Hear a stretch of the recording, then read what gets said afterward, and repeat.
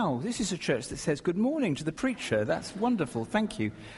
Please keep that passage open in front of you. And if you haven't got it yet, please do yourself and do me a favour by looking for it, please. It's on page 573. Some of this won't make sense, what I say in the next 2.5 hours. If you don't, that was a joke.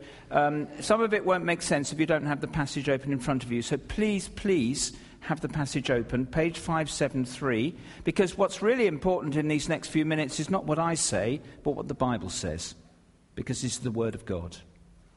Wonderful. Thank you very much for letting me come. Sim said at the beginning I'm from Above Bar Church, which is absolutely right, but I'm not on the staff team of Above Bar Church. My main job is something called the Mark Drama. How many of you have seen the Mark Drama? Thank you. I like you. Let's pray together. Father, we thank you that we have your word in our hands. Please take our lives into your hands and speak into them. In Jesus' name, amen. I have a confession to make about Psalm 51, and it's kind of like a secret, so please don't spread it all around Southampton and don't tell anyone in Above Bar.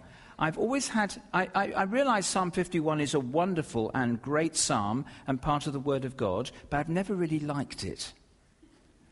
I've always thought, no, I really don't get into this, I don't really get this.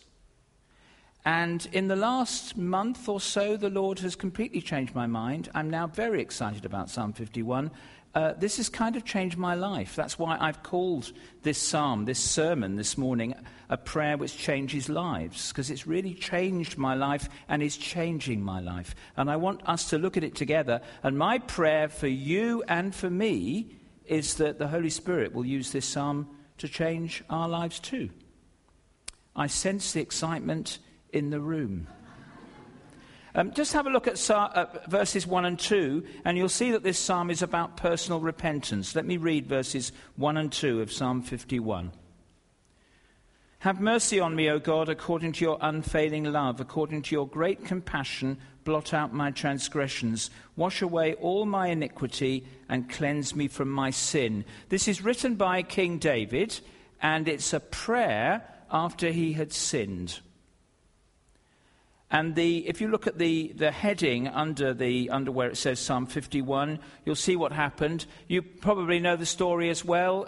It's in 2 Samuel chapters 11 and 12, and it's about David committing adultery with Bathsheba, and then arranging for the murder of her husband, Uriah. This is King David, a servant of God, a king whom God has appointed adultery and murder. And God sends a prophet to him who tells him a story and basically says very clearly to David, God has seen what you have done, you are guilty, you are under God's judgment. And David's life falls apart. And David repents. And repentance means turning from your sin and saying to God, please forgive me, I want to be different. And this prayer is the prayer that David prayed after God pointed at David and said, you're the guilty one, you deserve to be judged. So verses 1 and 2, if you have a look at them, they're about personal repentance, and you can see that. Have a look at the end of verse 1, and in verse 2 there are 3 expressions there. David says, blot out my transgressions, wash away my iniquity, cleanse me from my sin. There we are. Blot out, wash, and cleanse. He's saying, I'm dirty, I'm a sinner, please forgive me. That's repentance. And you see why David is hoping that God is going to answer his prayer. There are 3 expressions there in verse 1. They're incredibly important. 3 things that David knows about God that give him hope. Verse 1, God has mercy, God has love, and God has compassion. And because of that, David says, God, I've done all these things. I'm not going to cover them up anymore. It's true. I did the adultery. I did the murder. Please forgive me. This is personal repentance. And actually all of us need that, because all of us here this morning are sinners. I don't know lots of people in Portswood Church, but I do know this about you. You're a sinner because you're part of the human race. At least I think everybody here is part of the human race. And I am too, extraordinarily. And that means we're all sinners. We all sometimes live as if God didn't exist. We sometimes do our own thing. You may be thinking, I'm not as bad as David was with the adultery and the murder. That may be true. But stop comparing yourself with David and start comparing yourself with Jesus. We're all sinners. And if we take this prayer seriously, it can change our lives. I better stop saying that, and we'll get more into the psalm now. There are 3 things we need to tell God if we want to be forgiven, if we want to come back to God, if we want to enjoy living in relationship with God. The first one, verses 3 to 6, I need to tell God what I'm like. What I'm like. Look down at verses 3 to 6. It's all about David telling God what he's like. It's David telling God that he's a sinner. And you might say, David, that's not really necessary. God knows anyway. That's why he uncovered your sin, your adultery and your murder. But sometimes we kind of behave, we don't tell God what we're like sometimes. Sometimes we sort of put up a good front and we hope he doesn't notice. It's really important that we tell God what we're like. He tells God, verse 3, that he is dirty. I know my transgressions, my sin is always before me. He can't get that adultery and that murder and his other sins out of his head. It's always before him. He keeps thinking of it. He knows he's dirty. Then in verse 4 he says he's guilty. Look at verse 4. He says to God, against you only have I sinned and done what is evil in your sight. Now, that's just a Hebrew way of writing. That's not true, of course, literally, because he'd sinned against Bathsheba by sleeping with her. And he'd sinned against Uriah by organizing his murder. But this is a Hebrew way of saying, yeah, I've sinned against those other people too, God, but in the last analysis, the person I've sinned against more than anyone else, it's you. I'm guilty. And that's why the second half of verse 4 is there. So you are right in your verdict and justify when you judge. I am guilty. Do you ever say that to God? I think we get out of the habit of it. We need to tell God what we're like. And also he tells God that he's rotten. Let me explain what I mean by that. Look at verse 5. Surely I was sinful at birth, sin from the time my mother conceived me. That doesn't mean that David's saying his mother was a particularly bad person. What it means just is this. David is saying to God, I did not become a sinner when I got Bathsheba into my bed. I was a sinner when I was born. That's quite heavy stuff, isn't it? I mean, when we see a newborn baby, we think, oh, beautiful and pure. I think a newborn baby is beautiful, although, yes, I think, I don't want, yes, beautiful. Newborn babies are beautiful. They are. Yes. We won't discuss this in small groups. But actually, they're not pure. They're lovely. That's why we love them, but they're not pure. There is sin already there. That's what verse 4 says. And it's true, and if you want a New Testament verse to fit in with it, have a look at Ephesians chapter 2, verse 3 when you get home. We are rotten. There is something in us that skews us. Please, that doesn't mean that we're only bad. Of course not. Look at verse 6. Yet you, God, desired faithfulness even in the womb. You taught me wisdom in that secret place. Of course there's good things about us. You're great, you're fantastic. There's lots of good things about you. The person next to you has some wonderful qualities. Just have a quick look and just be astonished. Yeah, it's great, but the person next to you is also a sinner. And we need to learn to say to God, not just once, but often, I'm dirty, I'm guilty, I'm rotten. I need to tell God what I'm like. Do you do that? That's the first step. Verses 3 to 6. Tell God what you're like. Second thing I need to do, verses 7 to 12, I need to tell God what I want. What I want. I love this. The first thing that David wants from God is forgiveness. Verse 7, cleanse me with hyssop and I shall be clean. Wash me and I shall be whiter than snow. It's there in verse 9 as well. Hide your face from my sins and blot out all my iniquity. This is David asking for forgiveness. And we've already seen this in verses 1 and 2, haven't we? He wants forgiveness. Now, I nearly put the heading here, what I need. And that would be true, except it wouldn't be as good as what I want. Everybody in the world needs forgiveness because we're all sinners and God is holy. But not everyone in the world wants forgiveness. Everyone in this room, downstairs and upstairs, needs forgiveness. But you may not want it. David wants forgiveness. He's crying out to God. He's saying to God, please wipe the slate clean.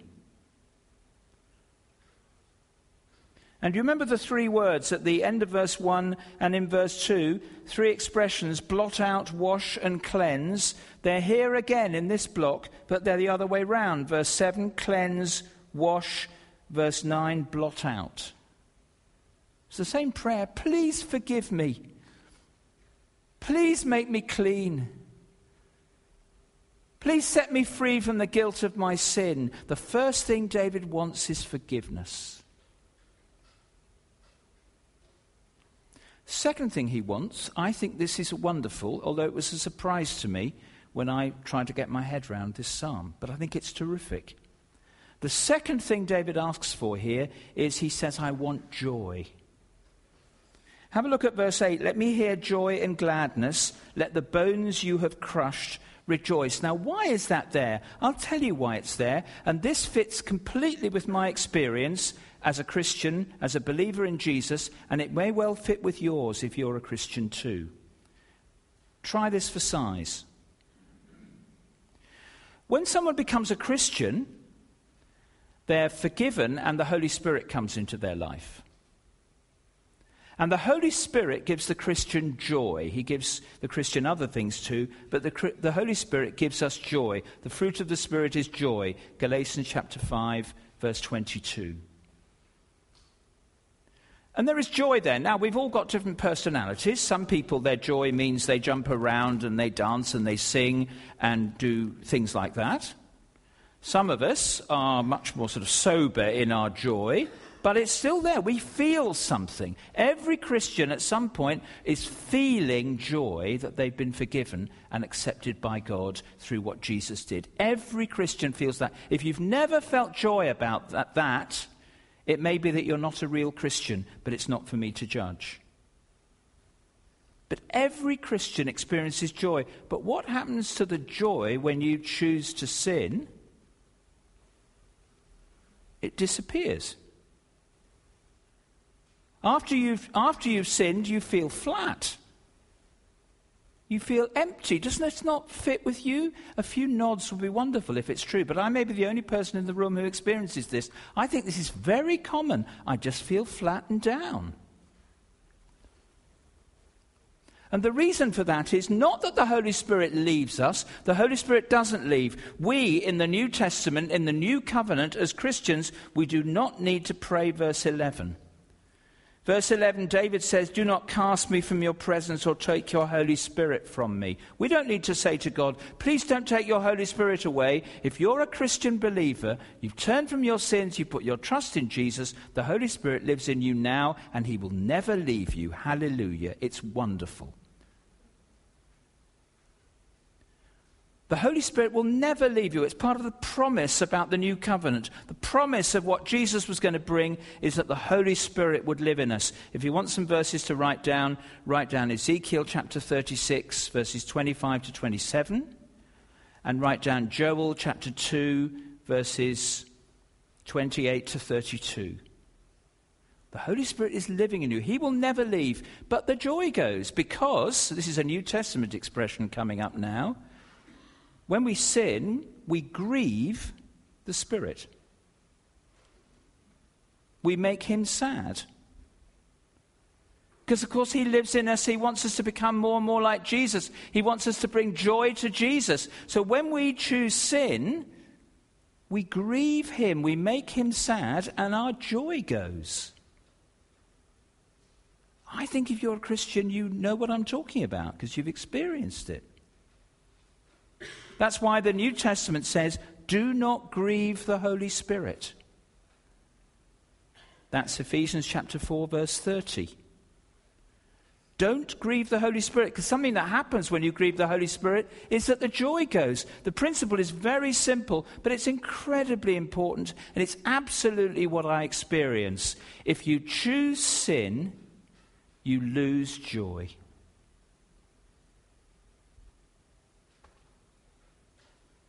So what do we need to do when we've sinned, when we've chosen sin, either deliberately or we've just sinned and we know that we've messed up? We need to ask for forgiveness. And then we need to ask for our joy back. It's the most natural thing to do. It's what God wants to give us. I've gone through years as a Christian asking for forgiveness for my sins, but I'm not asking for my joy back. That doesn't mean I've never got joy back. God is very generous. But it's just so great to say, please give me my joy back. That's what David says here in verse 8. And it's what he says here in verse 12. Restore to me the joy of your salvation and grant me a willing spirit to sustain me. I have to smile when I look at the beginning of verse 12. If I'd written verse 12, I'd have written, restore to me the joy of my salvation. But David says, restore to me the joy of your salvation. It's your salvation, it's your gift, it's what you've done for me, God. It's what you've given to me. I've got the salvation. Now please give me back the joy.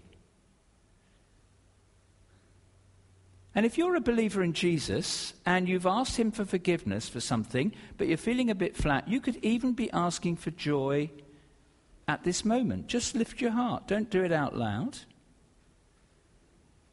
But you could be talking to Jesus now and saying, Lord, please give me back my joy. Please give me back the joy of your salvation. This place can be full of prayer. So, what does David want? He wants forgiveness. He wants joy. And the third thing he wants, you can work out what the third thing is without even looking at the Bible. This is logical.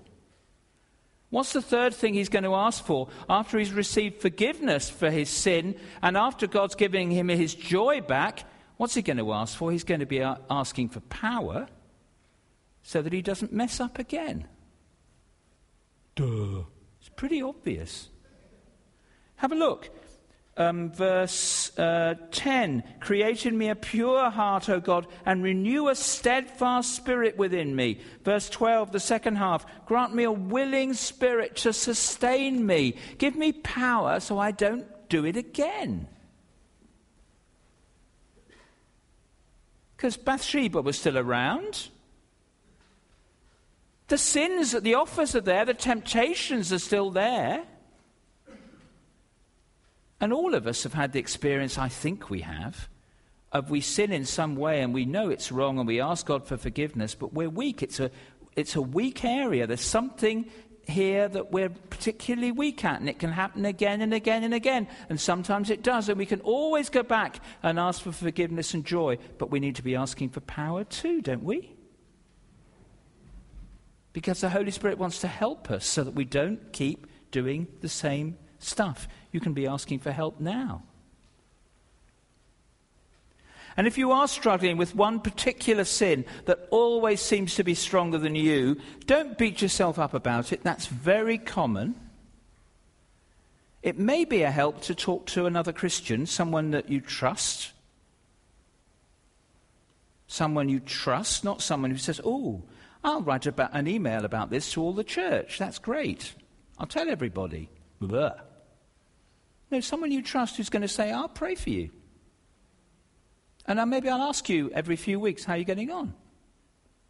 It can be a real help to have someone to share that with. But first and foremost, we need to ask God for power so that we don't keep messing up. What I'm like, I'm dirty, I'm guilty, I'm rotten. What I want, forgiveness, joy, and power. You talking to God?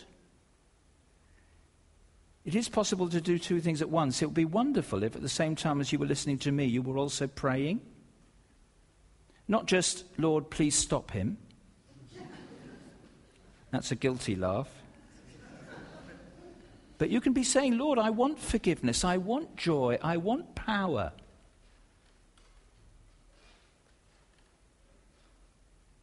But there's a third thing we need to do. Third thing that will make our relationship with God alive so that we enjoy being Christians. Thirdly, in verses 13 to 17, we need to tell God what I'll do, what I'll do.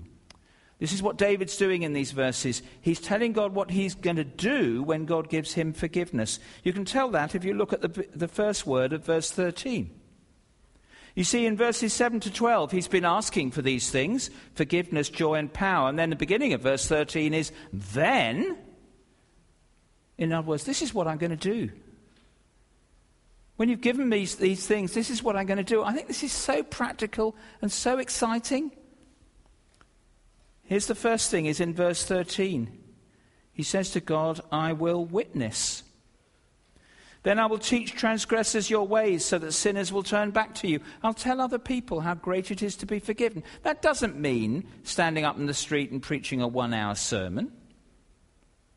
But when there's an opportunity, I'm going to say it's just great to be forgiven because of what Jesus did. Or if someone says to you, why do you bother going to Portswood Church? Oh, the really exciting thing for me is that I know I'm forgiven because of what Jesus did. I'll witness. I'll take the opportunity just to tell people what God has done for me. It's the first thing I'll do. Second thing, he says, I will worship. I'll worship. Verse 14, deliver me from the guilt of bloodshed, you who are God my Saviour, and my tongue will sing of your righteousness. I'll start singing, Lord. That's what verse 15 is about. Open my lips, Lord, and my mouth will declare your praise. Worship and singing are not an optional extra for Christians. Worship and singing are the inevitable consequence of knowing you're forgiven. It is so amazing to be loved. I remember when I was in love in my mid-20s with someone called Rosemary, and she was fantastic. And but I didn't pluck up the courage to say anything. I was sort of too nervous about it, being a sort of shy and retiring individual. That actually wasn't a joke, but anyway. But one day, after I'd known her for about a year, we're talking, and I said to her, Rosemary, I want to I've been thinking, and she was looking a bit puzzled as to what this was about. And then I finally managed to say, I think you're wonderful. I think you're just great. Can we go out? And she looked astonished and she said, I think you're great too. So I thought, my goodness, she's not just beautiful, she has good taste as well. And it was just so amazing. Now, I had to go home and she had to go home. I'm walking to the tube station. We're in London.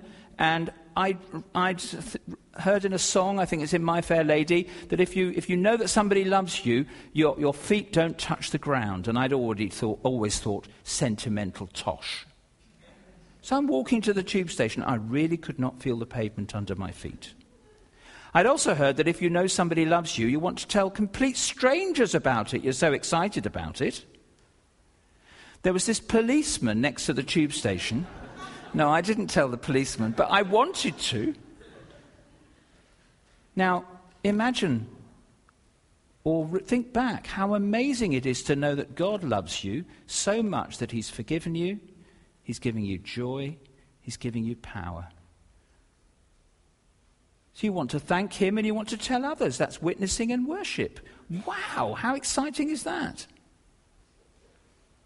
And there's a third thing David says he's going to do. It's in verses 16 and 17. He says in verse 16, "You do not delight in sacrifice, so I would bring it. You do not take pleasure in burnt offerings." Hey, this is another Hebrew way of writing. This does not mean that David is saying to God, you don't like the sacrificial system. For goodness sake, God invented the sacrificial system. No, this is a Hebrew way of saying, if it's only the outward sacrifices, you're not interested if the heart is not in it.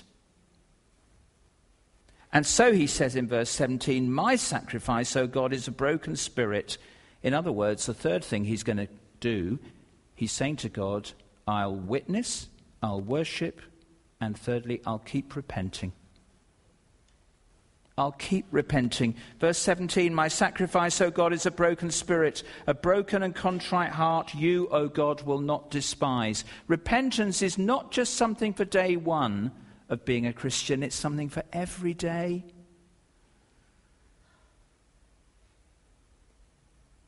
All of us in this room need to repent today.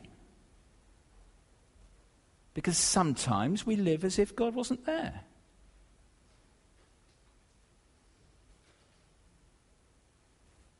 So we need to keep repenting.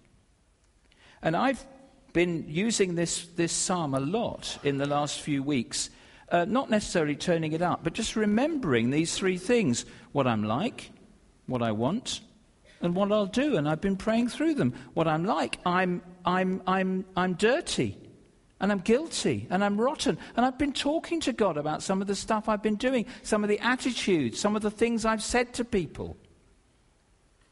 And then I've been telling God what I want, been asking for forgiveness. I've been asking for my joy back. And I've been asking for power. And then I've been telling God what I'll do. I'll witness, and I'll worship, and I'll keep repenting. God, please give me a heart that keeps repenting. Give me a heart that is really a broken spirit, a broken and contrite heart. Keep helping me to repent. And it works.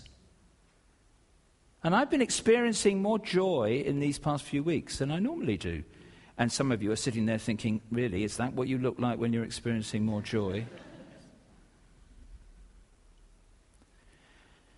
And repentance is not something you do just as an individual, although it starts there. It's also a community thing, which is what verses 18 and 19 are about. They're about community repentance. "May it please you to prosper Zion, to build up the walls of Jerusalem. Then you will delight in the sacrifices of the righteous, in burnt offerings offered whole. Then bulls will be offered on your altar." David is saying, I want to be part of a community of repentance where we're together, we acknowledge that we're sinners, but we're asking God for forgiveness. And you notice near the beginning of verse 19, he talks about the sacrifices of the righteous. The righteous are not the goody-goodies. Let me tell you who the righteous are.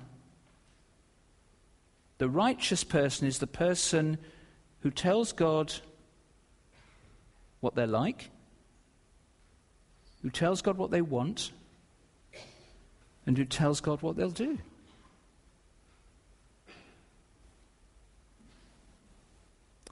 Just before we stop, let me ask David a question. If there are any Davids here, they're getting really nervous. I'm talking about King David, who wrote the psalm.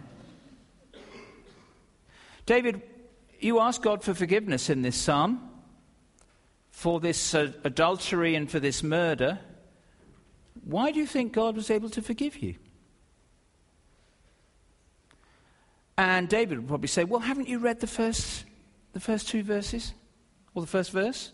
It's very clear why I think God can forgive me. God has mercy, he has love, and he has compassion. And I could say, oh, David, I know that's why God wants to forgive you, but how is it possible for a just and a righteous and a holy God to wipe away your sins? These sins have to be punished. A holy God must punish sin. I don't think David would have had an answer to that. Because he knew in the end the death of animals wasn't going to solve the problem. But we have an answer. Lots of us in this room are thinking of it now. The reason God can forgive us our sins is because somebody else came who didn't have any sins of his own and was willing to take our sins onto his shoulders and take the punishment instead of us. Jesus. So who took the punishment for David's adultery with Bathsheba? Jesus did. Who took the punishment for David organizing Uriah's murder? Jesus did. Who took the punishment for our sins?